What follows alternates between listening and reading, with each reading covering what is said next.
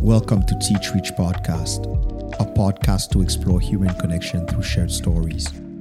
Stories are what we store in the vault of our heart.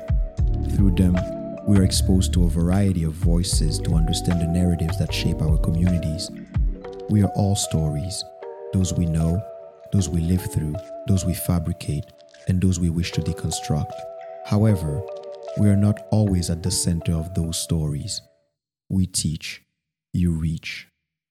Fall is not only a beautiful season for its colorful leaves, breathtaking moons, crisp air, humming wind, and what is fall in North America without pumpkin spice latte? It's also a great season for sports fans like me. Basketball, baseball playoffs, American football, major European soccer leagues, and during fall it also starts to get dark, so you always want to get cozy. My youngest son is very much into watching sports now. He is sharpening his knowledge, trying to figure out the team rosters, their full name, where they play, when they play, who won, trying to figure out which conference they belong to, and of course, there's also the analysis on, why a play worked or did not work. And I am quite proud of seeing how he reads the game while he's watching it on TV. It's quite nice and cute to see. It's a lifelong dream of mine to have my kids understand sports. My kid even wants to have the same haircut as his favorite quarterback in football. Yeah, the great Patrick Mahomes. Sports is always on, at home, and pretty much in my mind, really. And the NBA season just started, and recently, while watching Steph Curry going on one of his usual tear, a ridiculous 16-point quarter, the commentator said, "He's on fire." To be on fire, an expression I've heard countless times, and today I wish to meditate a bit on fire. Fire as an element, fire as a motivator, fire as a generator, fire as a tool for survival, fire as a tool for transformation. And this is some sort of a contemplation. There is no way that this is going to be exhaustive. So I'll ask you, as you dive with me in this exploration, if you find a question that pulls you, something that speaks to you, please write it down and tag us with the question on your socials to engage others in the conversation. Who knows, together we can potentially figure this out. For me, thus far, there is no way to fully capture fire. Hoping to capture fire is somewhat wishing to venture into a space knowing that you'll get burnt. You can be on fire, but you don't want to be consumed by that fire. You want to ignite others. Watching Steph Curry being on fire, he sparks his teammates. He generates joy like a firecracker for the fans, all the while being like dynamite for the other team, destroying their schemes and defenses. How can we carefully play with fire, be on fire, without finding ourselves in some sort of hell? And if we are in hell, fire everywhere, how do we tread fire? As a physical element, fire is a remarkable force. It embodies both destruction and creation. It can bring warmth, illuminate darkness, cleanse forest, cook our food, and make way for new growth. In many ways, it represents the primal energy that fuels life itself. Just as we depend on fire for survival, we also depend on our inner fire, our passion and drive to fuel our personal journeys.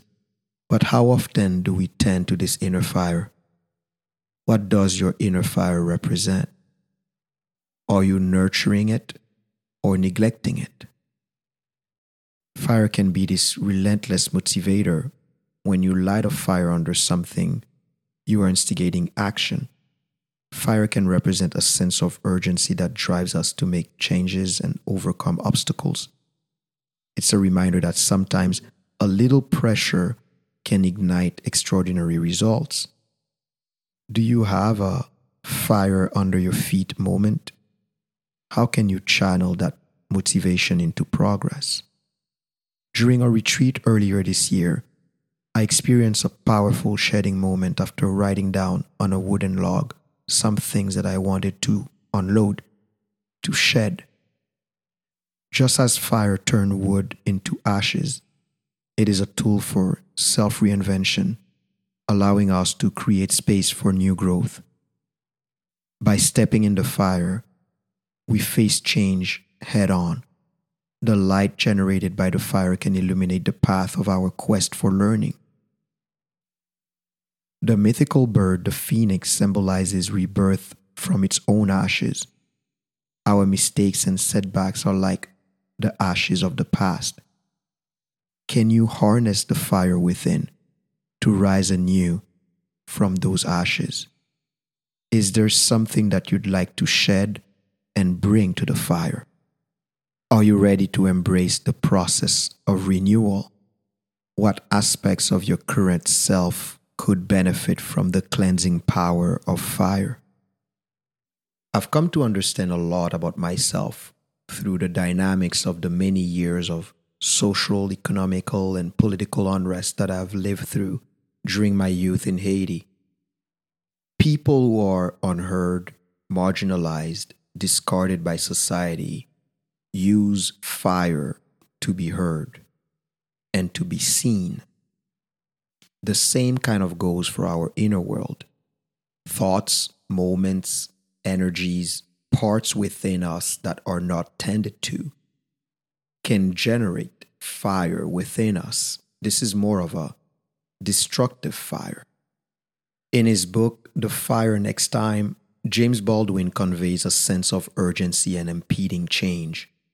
He suggests that if the United States doesn't address its deep-seated issues of racial injustice, a metaphorical fire is coming. The fire symbolizes the potential for racial tensions to erupt into widespread conflict and unrest. Baldwin's choice of the title, The Fire Next Time, serves as a warning and a call to action.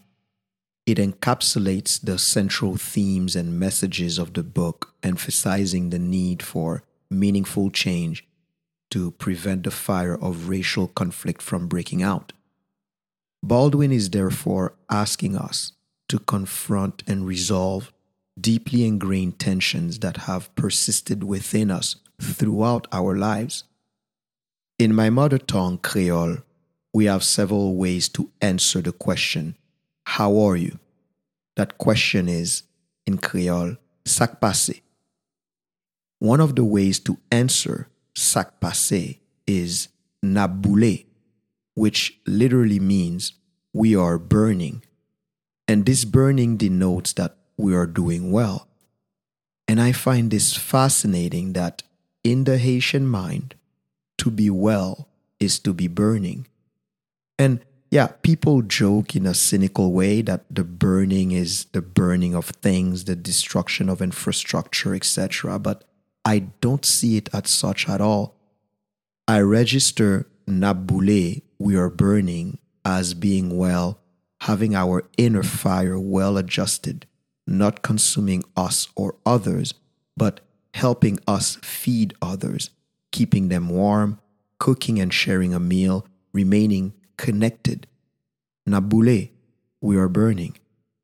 Just like Steph Curry on the court, we are dancing, carried by the fire inside, aware how to carefully tread fire. Fire, in all its symbolic glory, is a teacher, a motivator, and a source of life's essential lessons. Just as we tend to a fire to keep it burning, we must nurture our inner flame to illuminate our path. In the dance of flames and embers, we find the wisdom to light our way, even in the darkest of times. Next time someone asks you how you are doing, check on your inner fire. Thank you for listening to the Teach Reach podcast. This podcast is produced by Dr. Lemstein Productions, mixing and editing by Ian Lam. If you are enjoying this podcast, we'd love for you to subscribe, rate, or give us a review on Apple, Spotify, Google, or wherever you listen to podcasts. Follow us on Instagram at teachreach_podcast and tag us on your social media post and share with your friends with the hashtag TeachReachPodcast. For our regular listeners, we truly appreciate your support. Thank you. You can find more about our podcast at teachreach.podbean.com. Until next time, Kembe La Palage. Hang in there. Don't give up.